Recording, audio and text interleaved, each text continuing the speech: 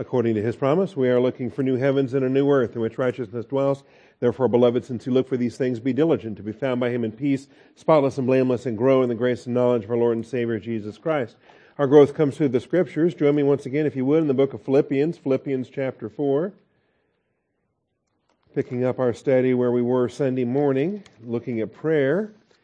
We're commanded to be anxious for nothing, but in everything, by prayer and supplication with thanksgiving, let your requests be made known to God.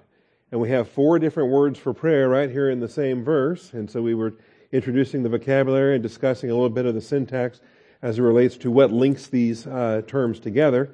And I want to kind of pick up where we left off there and then move on to some general principles of prayer that we find when you take all of these passages of the New Testament and you synthesize them together into an overall study. So we'll take tonight to get started on that. Before we do get started, though, let's take a moment for silent prayer and ask our Father for His faithfulness to open the eyes of our understanding. Shall we pray?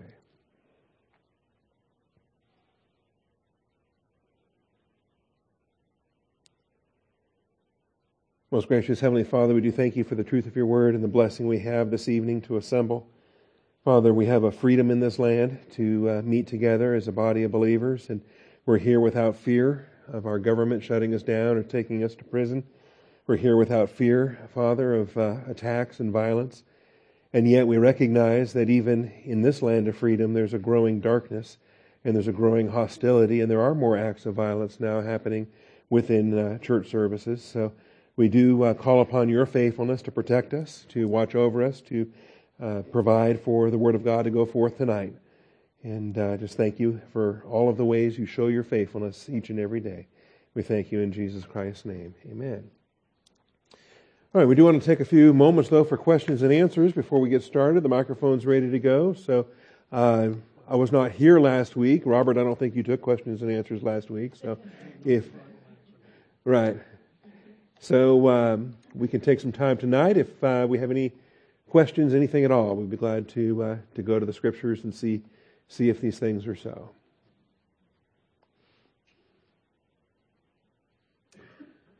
Maybe? All right, Bill, you get our lead-off question. Actually, this is a two question real quick. Okay. In Genesis, when the angels had came to Lot to get them out of the city, I know it was mentioned about his son-in-laws who were to be married to his daughters. Mm-hmm. And I found that kind of interesting that they were referred to as his son-in-law, yet they weren't married yet. And I'm sure I've probably asked this question before and just forgot the answer. What's the significance of that title or that name to where they're betrothed, but yet they're not married, but there still seems to be a responsibility of a husband to a wife? Right. Yeah, that's common. Actually, that was a feature in the ancient world. It's we're the weird ones that differentiate between an engagement and a marriage. In that sense, remember when the Virgin Mary got pregnant, and then Joseph, they weren't married yet, but Joseph still began divorce proceedings in order to kind of discreetly, privately, secretly kind of put a divorce to that. And so really the customs and practices in the ancient world were such that once the agreement was reached, typically between the parents of the young man and the young woman. But once the agreement was reached and once they were officially betrothed, however long that betrothal period was still considered legally bound. And so to break an engagement, nowadays you can just break an engagement and say, forget it, I changed my mind, here's your ring back, or not, I'm keeping it, or whatever. But back then, to be engaged was binding because the parties had already exchanged the bride's gifts and things like that. So that's the answer. That's why they were called sons-in-law, even though they were still virgin daughters and had not yet been given to them in marriage. And the second question real quick, when Abraham went to sacrifice Isaac and they were saying that we'll be back, I remember you had saying that had a connection to Hebrews. And I was wondering what that scripture in Hebrew was that kind of correlated with Abraham and Isaac. In the book of Hebrews? Yes. In Hebrews chapter 11, in the Hall of Fame chapter there, it talks about Abraham's faith and sacrificing his son and receiving him back as a type, considering that God is able to raise even the dead. Yeah, that's Hebrews chapter 11 that addresses that. All right, thank you. You're welcome. All right, we'll come here to the front row, and then the back row, and then the middle row. All right. Questions are blossoming. We were talking a couple of weeks ago about Ezekiel's temple, and you mentioned again something I've heard about before, but I've never managed to find for myself, the secret room with no doors. Where does that actually appear? Oh, that's great. Somewhere between chapter 40 and 48 of the book of Ezekiel, there is... So in the tabernacle, as you made your way from east to west, you came in through the outer gate, past the bronze altar, past the laver, into the holy place, from the holy place into the Holy of Holies. If you were the high priest, okay, and one day a year, you could go into that Holy of Holies. And the same layout in the tabernacle, same layout in the temple. Well, in Ezekiel's temple, there is something beyond the Holy of Holies, and it's called a western building, and I think, if I can find it, where is that? Like a separate building, separate area. Here we go, 41:12. Ezekiel 41:12. So it talks about the outer chambers and the side chambers, the doorways of the side chambers toward the free space and things there. And then the building that was in front of the separate area. What's that? Because that wasn't in the tabernacle, it wasn't in Solomon's temple. The building that was in front of the separate area at the side toward the west. So that's beyond the Holy of Holies as you work your way through there. It was 70 cubits wide. The wall of the building was 5 cubits thick all around. Its length was 90 cubits. And then we move on past that in verses 13 and following to some other dimensions. So we really had that one verse there. And there's no mention in that verse about doors or windows or anything. It's just a square building with 5-foot thick walls. And what's inside that building? And who gets into that building? And why is it there? And we have more questions than answers because that's all there is to it, is that verse right there. 12. Yeah. I'm sorry? Is it 41:12? 41:12, yes. Ezekiel 41:12. All right, back row then.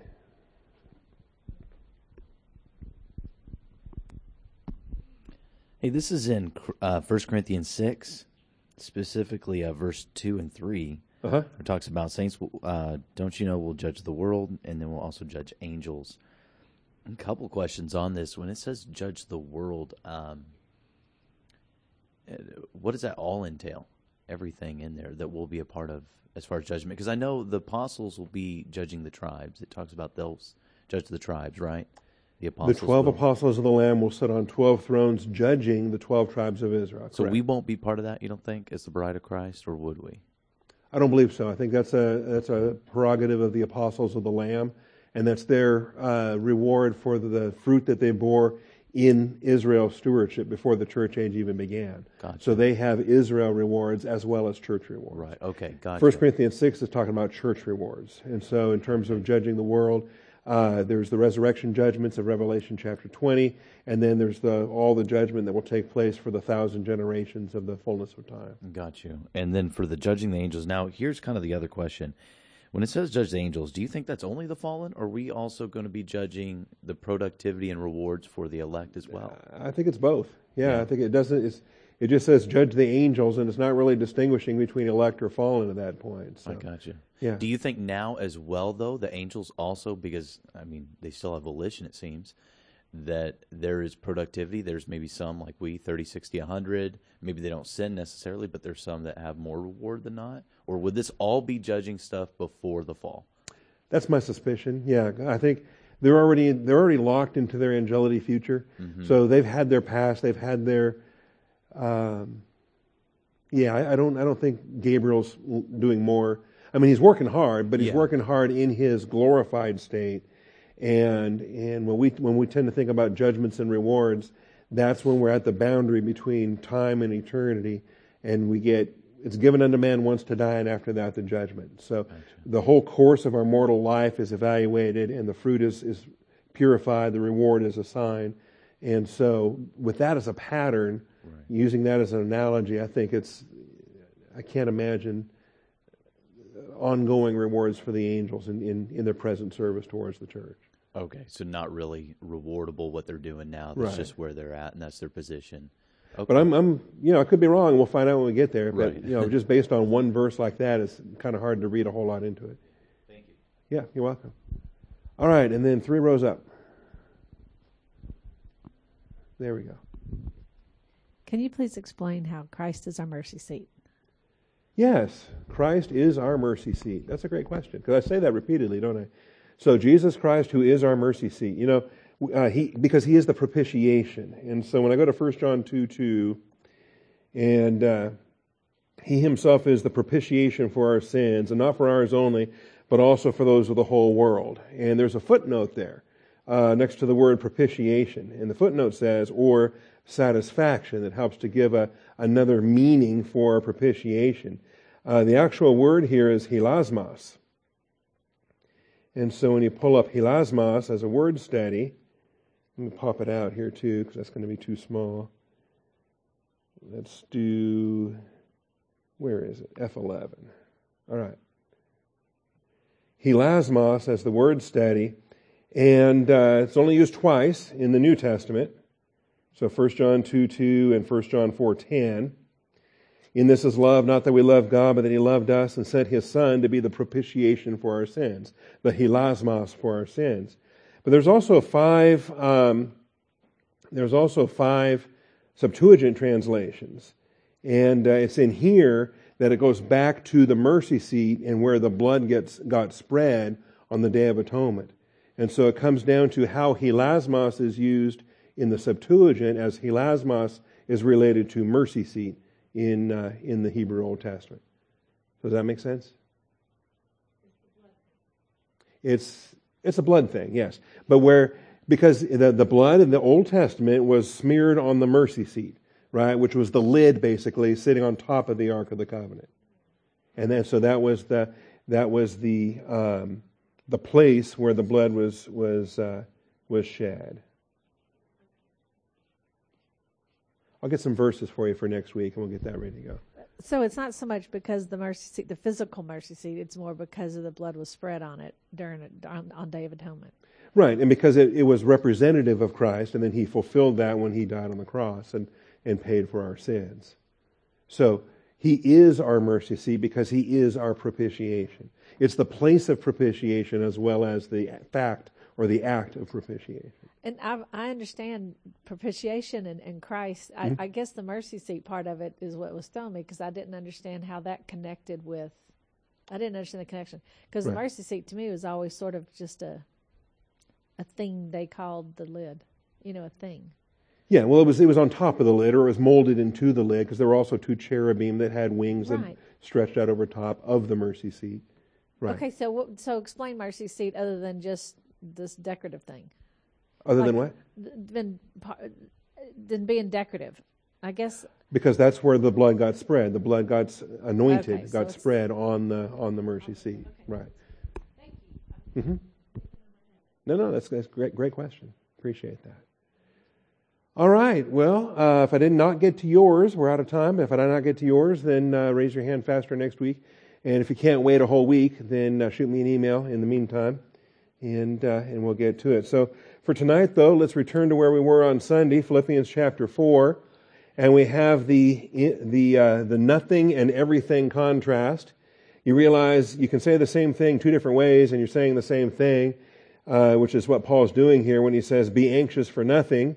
That's one way of saying it. And then he says, "In everything, by prayer and supplication with thanksgiving, let your requests be made known to God." And so these are absolute statements. These are twin absolute statements. And where did I put this down? In point 5, I guess, of the outlines where I put that. Twin absolutes. These are the 4th and 5th imperatives. There's a total of 7 imperatives here, starting with rejoice in the Lord always. Again, I will say rejoice. Going all the way down through verses 8 and 9. Where we're to mentally dwell on those things and we're to practice these things. So there's a total of 7 imperatives in this section. And number 4 and 5 are put in this contrast where we have on the one hand nothing and on the other hand everything. And that nothing And that everything is really the same thing we're talking about, because it's to be anxious for nothing, and in everything by prayer and supplication with thanksgiving, let your requests be made known to God. And so Sunday morning we took the time actually to work our way through. We had some subpoints on this, but we went through to talk about the 4 different terms that are used here in prayer. We also discussed, how do you inform somebody who already knows everything? Make your request known. So typically, this is a verb that's used if you're talking to an ignorant person who doesn't know something, and then you make something known to them, and as soon as you make something known to them, now they know it, right? But they didn't know it until you made it known. And that's normally how this verb is used. In fact, 24 times out of the 25 times when norizo is used in the New Testament, typically there's information being conveyed to somebody ignorant of that information. And so it's made known. This is unique in the sense that we have God who is omniscient, who knows everything. He knows what we need before we ask. He knows what our requests are, and probably, and given the fact that He gives us the requests that we can ask of Him, the idea that we make them known to God becomes powerful. It's like the God who's, think about it this way, God is everywhere because He's omnipresent, right? But then God is within you, particularly. And that's a very special place for where God resides, where He dwells, where He occupies. That's above and beyond the fact that He's omnipresent, that He's everywhere. Okay? Same thing with omniscience. God knows everything, but when you make your request known, now He knows this item in a very particular way, a very direct way, a very unique way. Because now He has that experiential knowledge whereby He has been informed, whereby the child who loves Him has made the request known. And so it's really, I think it's a marvelous blessing that He's given us in prayer to be able to speak to Him in this way. And not just assume that well, He knows it already, why do I bother telling Him? Okay? It's, similar to the old joke about, my dad used to use it a lot about, well, I don't have to tell her I love you all that often. I told her once, and, if anything changes, I'll let her know. But, you just assume, you told her once, that should still be good, right? No, you tell her again and again and again and again. And so you don't just assume that, well, God knows it anyway. Why do I bother telling Him? He knows it anyway. Well, no, because He wants you to tell Him. That's part of the loving relationship, the parental relationship, that's based upon communication. So He wants to hear from His children, and He wants to provide for His children in response to that communication. So, this is the only place where norizo is used for a human being conveying requests to the all-knowing, all-wise God. Then on Sunday we looked at these 4 prayer terms, and if you put them all together, you've got almost 300 places to look at in the New Testament. 289 uses of these 8 terms in 256 verses of the New Testament. And so we have 4 nouns that are used here in this paragraph. Each one has a cognate verb that goes with it. So we talked about prasuke, and I'll just run through these real quickly this evening. Encouraging to go get that MP3 file that's just sitting there. But prasuke is number 4335, and there's 37 of those in the New Testament. It comes from the verb prasukamai, number 4336, and there's 86 of those in the New Testament. So this is the most common term. This is the normal word for prayer, the most frequent word for prayer. And it stresses the elements of worship and blessing. It stresses the elements of worship and blessing, that when we are praying, we are communing with the Creator God of the universe. We are in direct thought connection with the supreme mind of the universe, and that's an amazing thing. It's communing with God in our prayers, and it's powerful. So it does stress worship. It does stress blessing. Some of those elements that are built into prasukamai include the pros, which means before or in the face of, that I'm face to face with God. I'm just face to face with Him when I open up that prayer channel, and here we are. Okay? And of course, eukamai, the EU prefix, is the prefix of goodness or wellness or well-being. And it's prasukamai, in the middle voice, that not only am I actively praying, but I'm also passively engaged in the action of the prayer as well. So anyway, prasukamai is a marvelous term, and we have it here.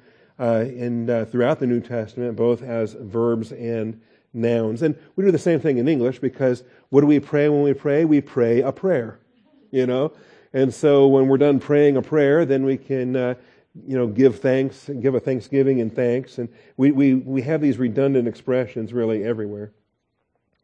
The word for supplication is deesis, D-E-E-S-I-S, deesis. That's the short E, epsilon, followed by the long E, eta, D-E-E-S-I-S. And it's only used 18 times, so really a lot fewer than prosuke. And a lot of times when it is used, it's used in tandem with prosuke, because we have prayers and supplications, prayers and petitions, prayers and entreaties. And it tends to be a nice tandem article with prayer itself, although a lot of times it's translated prayer. And so we end up with trouble if we have two words that both get translated prayer. And so we don't want to be redundant when we translate it to say, be anxious for nothing, but in everything with prayers and prayers, with thanksgiving. So we don't want to do that. Since both words can be translated prayers, we go ahead and let prosuke be translated prayers, and then we do something different with deesis. And here in Philippians, we render it supplications. But in Ephesians, it's rendered petitions. And in Timothy, it's rendered entreaties. And so that, I think, with an inconsistency in different English translations, I think that confuses issues unnecessarily, and something that hopefully we can overcome if we stop being so dependent on English translations and just go back to the Greek every time. So the noun is deesis, the verb is deamai, and it's a word for begging. It's a word for begging, and there's no shame in begging. Not when you're begging God, and not when God wants you to beg, and not when God begs through you in His evangelism ministry. That 2 Corinthians 5, we're begging the unbelievers to be reconciled to God. And so to beg, to beseech, to implore, they're just strong words for asking, okay? And they tend to be asking with such a fervency and a recognition that we don't deserve a thing. We're just begging, and we have no claim to anything. We have no entitlements. It's not like we're asking for something that we're entitled to. We're just begging.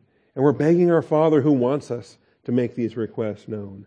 And so I appreciate that. What deamai and deesis stress is the deficiency or the need and the dependence upon God to provide. So the concept within the verb is one of a deficiency, of a lack, of a need. And so we're just honest with our God and say, God, I've got this need, and you promised to supply all my need. So, where else would I go? You're the one that's here to provide, and we lay that there. It is interesting, though, if you turn over to Ephesians 6:18, we have the same tandem of terms, and in the same order. After he goes item by item through the armor, he says, with all prayer and petition, pray at all times in the Spirit. With all prosuke and deesis, pray at all times in the Spirit, and with this in view, be on the alert with all perseverance and petition for all the saints. And so we realize that our prayer life is where we're on the alert. Our prayer life is where we have our spiritual eyes open for the attacks as they come in, and for the other testing circumstances as they arise, and for the speaking opportunities when they arise. As he says, pray on my behalf that utterance may be given to me in the opening of my mouth, to make known with boldness the mystery of the gospel. And, if you're waiting for something to happen and then you decide only then to start your prayer life, that's late. That's too late. You should have been praying all along, praying in that spirit of alertness, so that when the door opens, you're already in that prayer mode and you can just take it in stride and keep on going related to those things. Likewise, the widows of 1 Timothy 5:5, they have a blessing. If they're not going to be remarried, if they're going to live as single widows for the rest of their days, then they've got this blessing to undertake a prayer ministry. And she who is a widow indeed and who has been left alone has fixed her hope on God and continues in, and here the word order is reversed, but they're the same two words, and they're plural, not singular, but she has fixed her hope on God and continues in entreaties and prayers night and day. In deesis and prosuke, plural, night and day. And so that's a pretty nifty tandem. And then what I like about having those in tandem is we recognize the fact that they're paired together so frequently, we recognize that they're not synonyms. They're not pure synonyms. While they're both prayer applications, they're not identical. And so then we start to paint with a finer brush and find what the distinctions are. And we realize if our whole prayer life is nothing but asking for stuff, if asking is the only thing we ever do in prayer, we're limiting ourselves. That prayer is more than just asking, more than just gimme, more than just I need. All right? That's available. Don't get me wrong. It's not wrong. But it comes second to the worship, to the prasuke, to where we are worshiping and blessed to be communing with God. So I think prayers and supplications are really the neat application we have in terms of what a Levitical priesthood context would call gifts and offerings. Okay?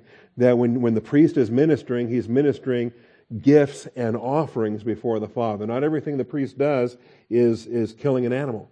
Okay? Because there's gifts and offerings that they give to the Lord.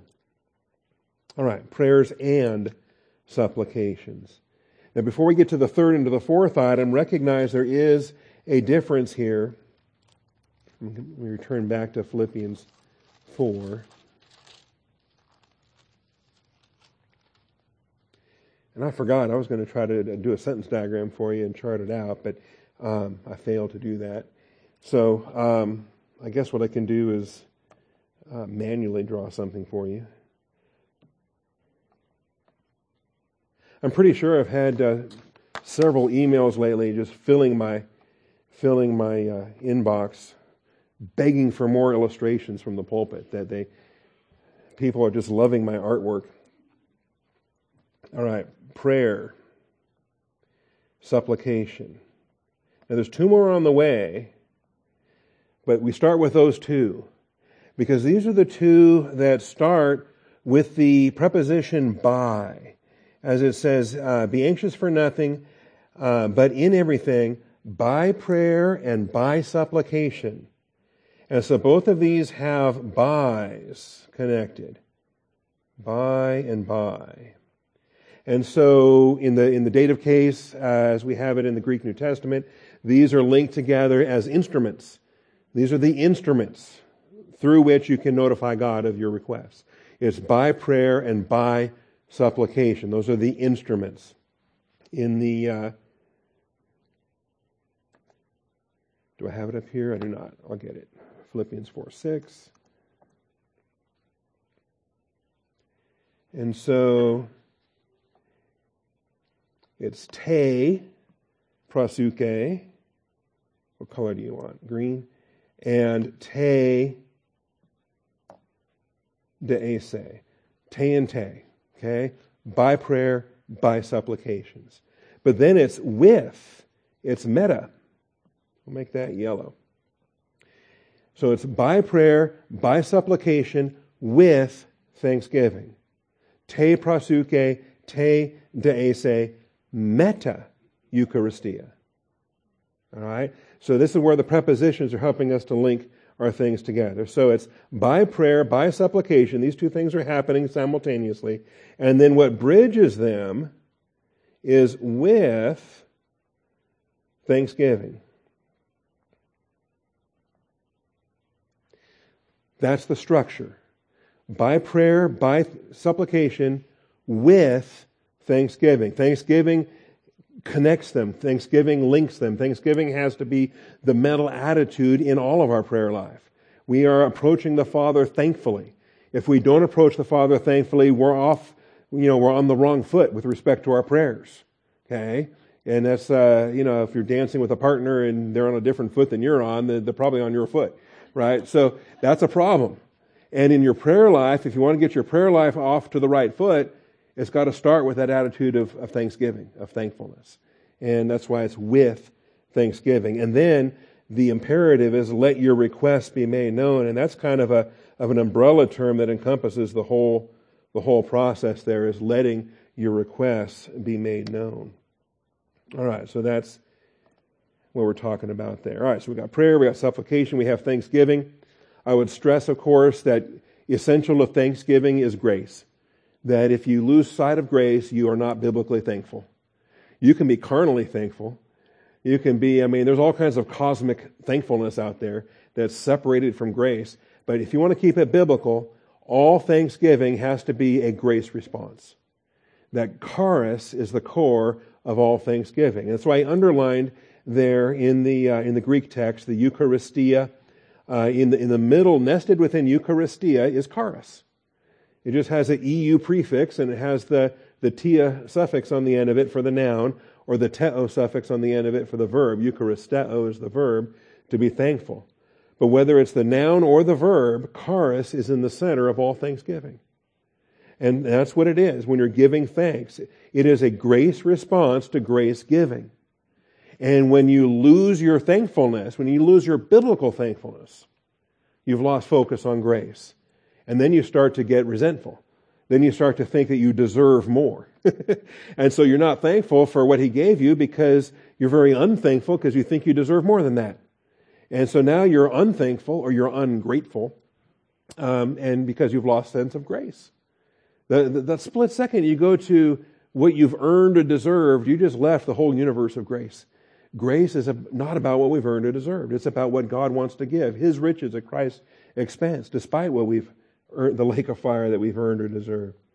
In some respects, I like gratitude as the word better than thanksgiving as the word, because gratitude, gratis, gratuity, all those things, if you're giving a tip to your waiter, that's a gratuity, and that comes from gratis, from grateful, from grace. And so maybe those words are more helpful than the thank terminology that we have. But the grace response to grace giving must be the attitudinal foundation for all prayer and supplication. And so you are, when you're going to the Father with a need, when you're going to the Father with a request, you haven't seen the answer yet, but you're thankful even for the fact of asking. You're thankful that, man, I've got a Father who listens. I've got a Father who cares. I haven't seen the answer yet, but He planned it before the foundation of the world. So I'm thankful when I ask. And I'm thankful, preemptively thankful for the answer that comes that may not be the answer I want. But whenever the answer comes, it's the answer He wants. It's the answer He's called for in His plan. Maybe the answer I want is for, a cancer to be healed. Maybe the answer He's providing is to take me home to glory, as the case may be. All right? So I'm going to be thankful ahead of time. You see why the world can't handle this? The world is going to take a wait and see approach and just, we'll be thankful if it's what we want. We'll be thankful if we get what we wanted, or we'll be thankful if we think it's good enough to be thankful for. Okay? And then they have a scale of thankfulness. They're going to be more thankful if it's really, really good. Okay? They'll be less thankful if it's not so good. But we're thankful for everything. Rejoice always, in everything give thanks. And this is what we're called to do. Pray without ceasing. And so we don't gauge our thankfulness based upon, what have you done for me lately, or anything worldly as this fallen world would do. So gratitude, it is the attitudinal foundation that I would even stop and just do a reality check. And before I even start my prayer, before I even open up my Dear Heavenly Father expression, just stop and say, wait a minute. Before I get started here, am I thankful? Am I thankful? And if not, then I know the first thing I got to start praying for. Say, Father, I'm supposed to be thankful in this prayer life, and I'm struggling right now. So give me the thankfulness I'm supposed to have, so I can continue in this prayer life the way you want me to pray. And then finally, the fourth term here is itema. Itema is a request. It's even a demand. When they were demanding for Pilate to be released, demanding for Barabbas to be released.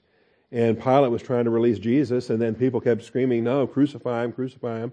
And Pilate said, well, who do you want me to release for you then? And they demanded Barabbas. That was their request. That was their demand, as it's rendered in Luke 23:24. But it's a request in Philippians 4:6. It's also a request in 1 John 5:15. Okay? And these requests that we have from Him. The best things to pray for are the requests He's given you. When He puts it on your heart to ask for something, There's a reason why. So start asking for what He put on your heart to start asking for. That He gives you the request, that He wants you to give back to Him. And that's a neat thing to do. All right. Now, if we're going to summarize all these things, what do we come up with? So subpoint E, an inductive survey of the New Testament usages of these 4 nouns and 4 verbs.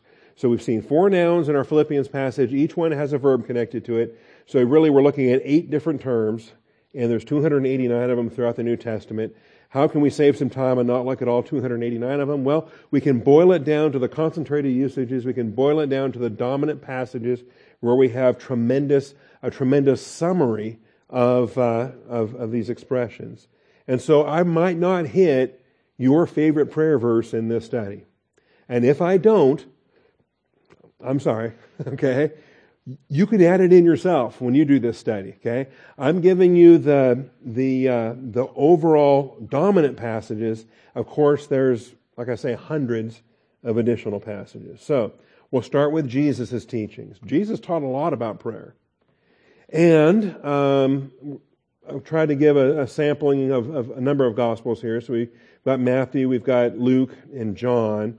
There are teachings in Mark as well, but they're parallel to the ones that we are going to look at tonight in Matthew and in Luke. So we can save some time that way. But Jesus had a lot to say about prayer. And when you start to look at where these terms are found and where these 4 verbs and 4 nouns are found, and you find the concentrated usages of them, you find that they saturate particular passages, including, of course, Philippians that we're in tonight, but including several other passages throughout the New Testament. And when you have a saturation, that gets your attention. So starting in Matthew chapter 6. Join me there, Matthew chapter 6. And just going through the Lord's teachings on prayer, give you a sufficient outline whereby several adjustments can get made for people to consider in the things that they need to consider. So Matthew 6:5. When you pray, you are not to be like the hypocrites, for they love to stand and pray in the synagogues and on the street corners, so that they may be seen by men. Truly I say to you, they have their reward in full. All right? Now, like I say, I'm giving you a broad outline and some general principles. I'm not going into detail, but I think you can fill in the blanks yourself. And you can jot it down yourself. And if you're going to teach this to your kids or your grandkids or your neighbor, what do you think verse 5 is talking about? Okay? Our prayer life is not a performance. We're not on display in our prayer life impressing people with our oratory. That's not why we're doing it. That's why the hypocrites do it. That's why the Pharisees and scribes and those guys were doing it. You know, in fact, they loved it. They couldn't wait for the next chance to outdo the next guy, and it kind of becomes a competition at that point. And so to be seen by men, if that's your point, if you want to impress a human being with your prayer life, then that's all the reward you're going to get. It says, truly I say to you, they have their reward in full. But you, when you pray, go into your inner room. King James uses the word closet there, and that confuses people. Okay? Closet meant something different in Elizabethan English than we use it today. But in other words, don't make a public spectacle out of it. You can have private prayers before the Lord. Your Father sees in secret, He will repay. Go into your inner room, close your door, pray to your Father who is in secret, and your Father who sees what is done in secret will reward you. It's like the giving illustration of verses 1 through 4. Don't let your left hand know what your right hand is doing. Your Father sees in secret, He will repay. Same thing with your prayer life. Same thing with your fasting. The Father who sees in secret will repay. None of these priestly functions of giving or prayer or fasting, none of these priestly functions are public performances to entertain human beings or to impress human beings. So your Father who sees in secret will reward you. And when you are praying, do not use meaningless repetition as the Gentiles do. So there's another principle that we learn. Prayer is not a magic formula. It's not an incantation. We're not supposed to just use the same formulaic words over and over again and expect that somehow it has power over deity. They suppose they will be heard for their many words. You know, sometimes the shortest prayers are the best, like, Jesus, help. Okay? Because honestly, you're sinking in the water and you don't have time for the long flowery kind of prayer. Just get right to it. And then it goes on to say, do not be like them, for your Father knows what you need before you ask Him. And then He says, pray then in this way. And we have what's often called the Lord's Prayer. It's really the disciples' prayer. It's a beginning prayer. It's a rough outline to follow if you're new at this whole prayer thing. Okay, and it's been in the news this week too. Did you see that? Yeah, the Roman Church is going to change the wording. The Pope announced it that they've had a commission studying this for some 11 years now, and they finally decided they don't like lead us not into temptation. So they're rewording that in different things. All right. Pray then in this way, our Father who is in heaven, hallowed be your name. We recognize that there's an adoration involved in our prayers. Remember, proseuchomai is blessing and worship. Hallowed be your name. Spend time in prayer just telling God how awesome He is. Because guess what? He's awesome. So tell Him and appreciate. It's a grace appreciation. Hallowed be your name. Your kingdom come, your will be done on earth as it is in heaven. Spend some time occupying with the plan of God, recognizing that the whole universe does not revolve around you. And whatever that request is, you're going to get around to by the end of your prayer. You get around to it. But for now, just start by adoring Him, worshiping Him, and occupying with His plan. That we're still in the intensified stage of the angelic conflict, and He's still tolerating an awful lot of sin and wickedness in this world. And but a day is coming when He's going to send His Son and call us out of here. And oh, that it were today. Give us this day our daily bread. So we have a day-by-day walk, a day-by-day provision, and we're dependent upon Him day by day. We're not worried about tomorrow. We'll handle that when we get to tomorrow. Each day has enough evil of its own. And so today, Father, I'm dependent upon your provision. And forgive us our debts or transgressions, even as we have forgiven our debtors. We want to have the forgiving spirit towards others. Lead us not into temptation, but deliver us from evil. And that's, I think it's a marvelous translation. I don't have a problem with it. He won't do the tempting. God Himself doesn't tempt anybody. But He will often lead us into realms where we do get tempted, and then we need Him to deliver us out of those realms and different things there. All right, so there's a pattern for prayer. And Jesus gave this, and His disciples actually wanted this. If you read the Luke parallel here, the disciples were coming to Him saying, John the Baptist taught his disciples how to pray. Can you teach us how to pray? Kind of a thing. And so He gives them this model prayer. Next chapter over in Matthew chapter 7, we have ask, seek, knock. And man, there's a lot of principles here too that we can glean. Ask and it will be given to you. And that's, we know how that gets abused. We know the prosperity people just start name it and claim it and think all you got to do is ask. There's $426 million in the lottery. That should be mine because I keep asking for it. And why does this verse not work? Ask and it will be given to you. Seek and you will find. Knock and it will be open to you. Ask, seek, knock. Those are all prayer functions. For everyone who asks receives. He who seeks finds. To him who knocks it will be opened. And so this is what God does. But then He explains even more. What man is there among you who, when his son asks for a loaf, will give him a stone? So if we're asking for something that we need, if we're asking for something legitimate like a loaf, He's not going to give us something harmful, something that's not what we need. A stone doesn't feed us like a loaf feeds us. Why would He do that? Or if He asks for a fish, He will not give him a snake, will He? Why would He give us something harmful?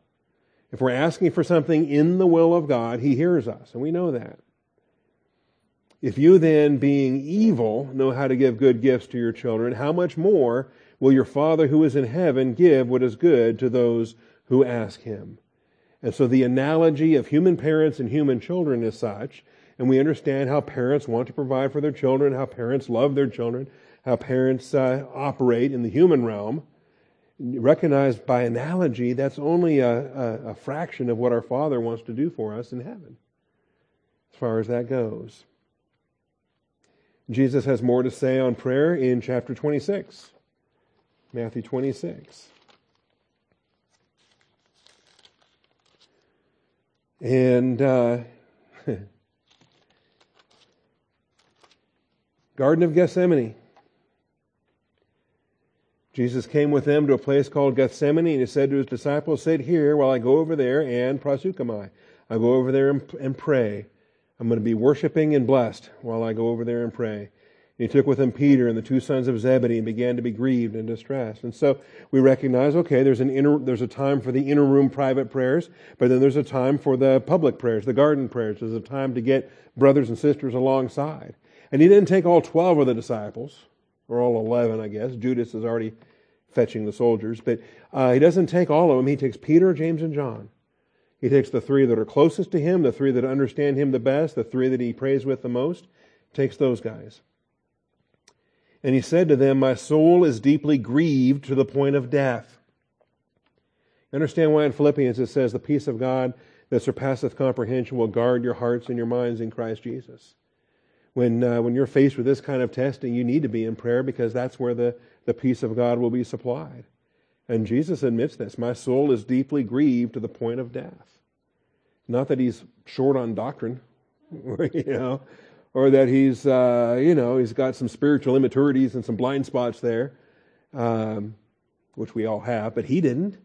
Okay, he's not a weak sister. He's not. He just needs the encouragement of prayer. In his humanity, that's what it's about. So he went a little beyond them and fell on his face and prayed, saying, that's prasukamai again, saying, my Father, if it is possible, let this cup pass from me, yet not as I will, but as you will. And so in your prayers, you may let your request be made known, but then you may also confess freely that the request you're making known is probably not what God wants. Say, is it possible, Father? Okay, now I realize it's not. So not my will, but thine be done. And you leave it with the Father in prayer. They came to the disciples and found them sleeping and said to Peter, you men could not keep watch with me for 1 hour? Remember, prayer is where we're on the alert. We saw that in Ephesians 6. When you have your armor on, prayer is when you're on the alert. And if you can't stay awake to pray, what are you doing? And especially when Jesus asks you to pray with him, and you think, that's not the time to catch a nap, okay? Jesus asked you to pray for him. So he said, keep watching and praying that you may not enter into temptation, for the spirit is willing, but the flesh is weak. One of the main reasons we want to stay in prayer so fervently is because our testing can wear us down. And maybe we passed it yesterday, we passed it today, but tomorrow's another day, and at some point, the flesh is just going to lose it. We're going to break down. So keep that spirit before the Lord. Verse 42 says, he went away again a second time and prayed, saying, my Father, if this cannot pass away unless I drink it, your will be done. And I love that. I mean, it's like there's no options, Father. This is the only route. Okay? And with cosmic viewpoint, the unbeliever or the carnal believer, when he's faced with a dead end, when he's faced with hopelessness and no answers, then he just gets mad and gets in despair. And Jesus, though, just worships and hands it back to the Father and says, all right, this is it. There's no other options. And your will be done. Again, he came and found them sleeping, for their eyes were heavy. And he left them again and went away and prayed a third time, saying the same thing once more. So he prays and he keeps on praying and he keeps on praying, and he's not going to let go until the answer comes. We have patterns here for persistent prayer, which is something that he taught. And he taught it in Luke 18. Persistent prayer, pesky prayer, importunate prayer. There's other terms for it, but it means sanctified nagging. Sanctified nagging, right? And it's not the little kid in the back seat saying, are we there yet? Are we there yet? Are we there yet? It's a child going to his father, or in the case of this widow and the unrighteous judge, it's a supplicant that's coming for justice and keeps asking and asking and asking and asking until she wears the judge out. And when Jesus teaches this, we read through here and think, wow, that's kind of inappropriate. But Jesus says, no, it's very appropriate. That's what I want you to do. That's what God wants you to do in your prayer life. So he was telling them a parable to show that at all times they ought to pray and not lose heart. And I'm convinced, I think Scripture bears it out, that that the reason why He delays certain responses is because we haven't worked our prayer muscles hard enough yet. You know, and it's like your workout coach that, if you have one, your workout coach that doesn't let you stop after a certain number of reps because he knows that you haven't done enough to advance beyond what you did last week. He says, you got to do more, you got to do more. And of course, in your laziness, you don't want to do more, you want to stop, right? That's why drill sergeants keep yelling at you, making you do more push-ups, because they know you can do more, and they don't want you to stop. And so God can delay the answer so that we keep on praying, that we keep exercising our faith muscles, and we keep coming to Him. So in a certain city, there was a judge who did not fear God, did not respect man. There was a widow in that city, and she kept coming to him saying, give me legal protection from my opponent. For while he was unwilling, but afterward, he said to himself, even though I do not fear God nor respect man, yet because this widow bothers me, I will give her legal protection. Otherwise, by continually coming, she will wear me out. And, of course, we know he's an unrighteous judge, and he's, the way the world works, probably he was delaying his ruling until he could figure out which side of this legal argument was going to line his pockets, better than the other side. And then, once the campaign donations come in, then he can issue his judicial ruling. But at a certain point, this nagging woman is just on his nerves, so he didn't even care what the other person said. He's going to rule on behalf of this woman just to make her go away. Okay? Now, doesn't that sound terrible? I say, it's a horrible story. But Jesus uses it and says, pray like that. Okay? Because your Father is not the unrighteous judge. Okay? Your Father, of course, is the perfect righteous judge and loving Father and everything. But nevertheless, pray like that. Keep nagging him and nagging him, nagging him, just like that woman did to that unrighteous judge. And keep doing that. And so this is why it's given here by virtue of analogy. He says, the Lord said, hear what the unrighteous judge said. Now will not God bring about justice for His elect? Just on a matter of proportion, how much more will God be willing to do what's right? Infinitely more. For His elect who cry to Him day and night, will He delay long over them? I tell you, He'll bring about justice for them quickly. Okay? Just with a caveat that when God says quickly, that could be 2,000 years later. Okay? Behold, I come quickly. However, when the Son of Man comes, will He find faith on the earth? Will He find faith on the earth? I think the bottom line point being made in the book of Job is that you may never get the answer. You might pray for 41 chapters and then finally in chapter 42 say, I don't need the answer. As long as God knows what He's doing, I don't need to know who, what, where, when, why, and how. I just need to love God and keep trusting. And so if I never get the answer, that's fine. And if He delays, if He's testing our faith, if He's strengthening us, that's fine. And different things. And I think I've told the story before. I know a woman that was married as a teenager, and she married an unbeliever. She should have known better, but she married an unbeliever. She was a believer, and she prayed for him. She prayed for him. She prayed for him. They were teenagers when they got married. She kept praying for him in her 20s, 30s, 40s, 50s, 60s. At the time I knew her, she was in her 70s. That was when I left home 20 years ago, and then in her 80s, into her 90s. Okay? And I think, if I heard the story correctly, that he did come to a saving knowledge of Jesus Christ over the age of 90 before he passed away. But how long do these prayers take? Okay? And the fact is, though, how strong did she become in her prayer life for those decades, those constant decades of prayer on behalf of her unbelieving husband? And so when I left home and joined the Army, and I get a birthday card in boot camp, and I'm thinking, and she handwrites it, and she explains how she's praying for me. Wow. She's praying for me. That means a lot. See. Anyway, she's still alive, by the way. She just turned 100 and saw a picture of her, and it's pretty amazing. So, this unrighteous judge, he is going to provide because he loves you. And that illustration is an illustration. How about John 14? John 14.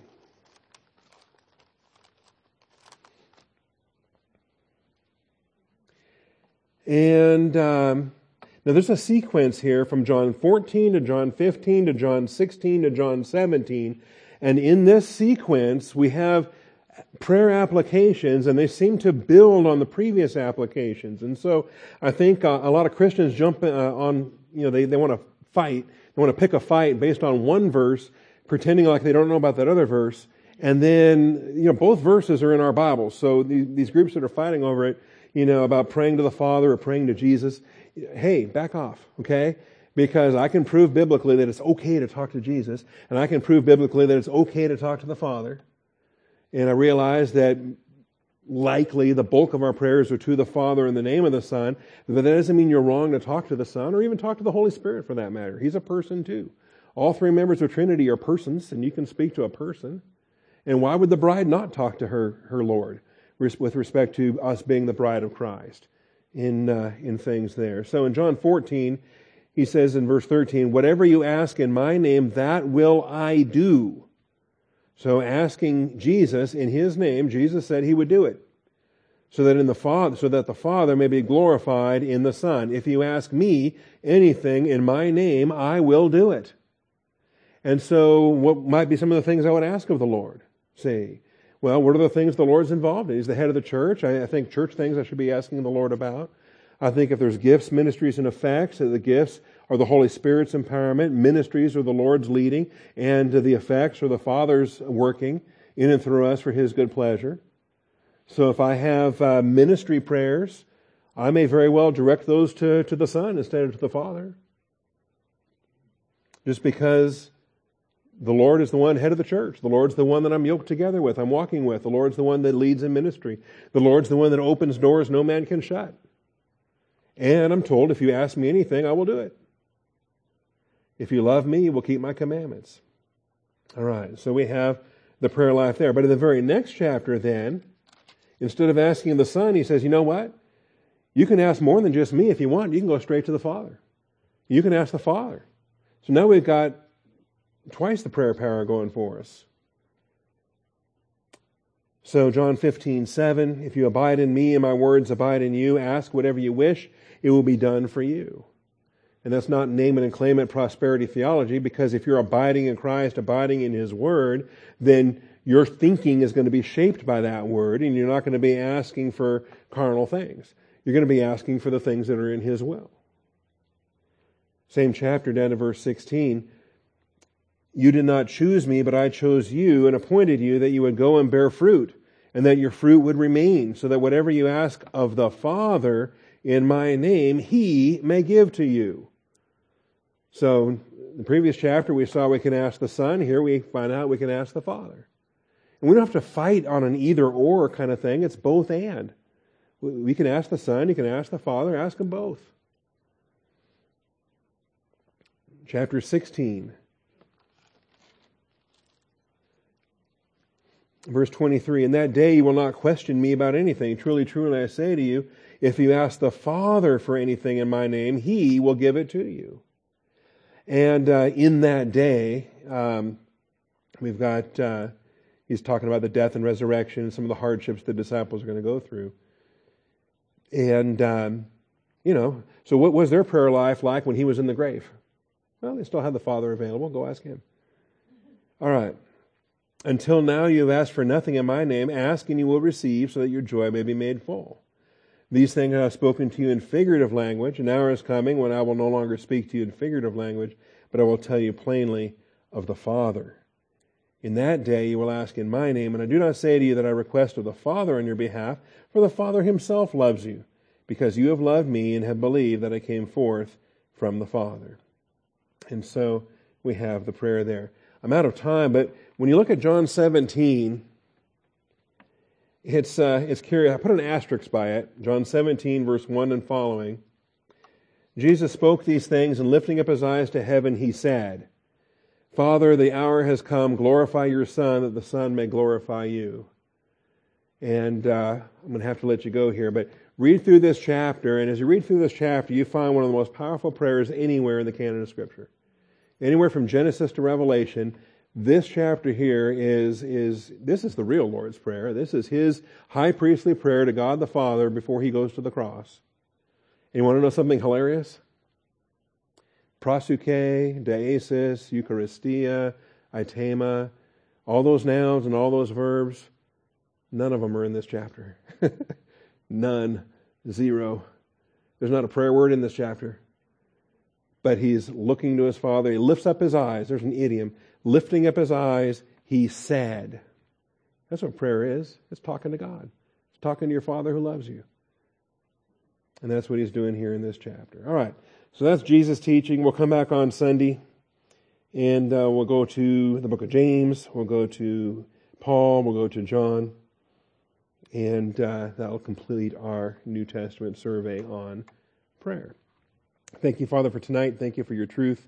Thank you for your faithfulness. Thank you for the access that we have. Father, we don't need to go to some Levites or some priests or to bring a goat. And Father, we can pray to you right here, right now, all day, every day. Father, we have access because we ourselves are believer priests. And through our Savior, we have access to you and at any time, anywhere. So I thank you for that, Father. I pray that you would open our eyes to this reality. Also increase our capacity to worship and be blessed. And to not only be blessed, but to bless you as we bless you in our prayers. So, Father, teach us how these things work so that we can be more adult and less childish in our prayer life. So that we can pray for more than just the gimme, gimme, gimme prayers. And we can fellowship with you because our fellowship is with you and with your Son. I thank you, Father, and I praise you in Jesus Christ's name. Amen.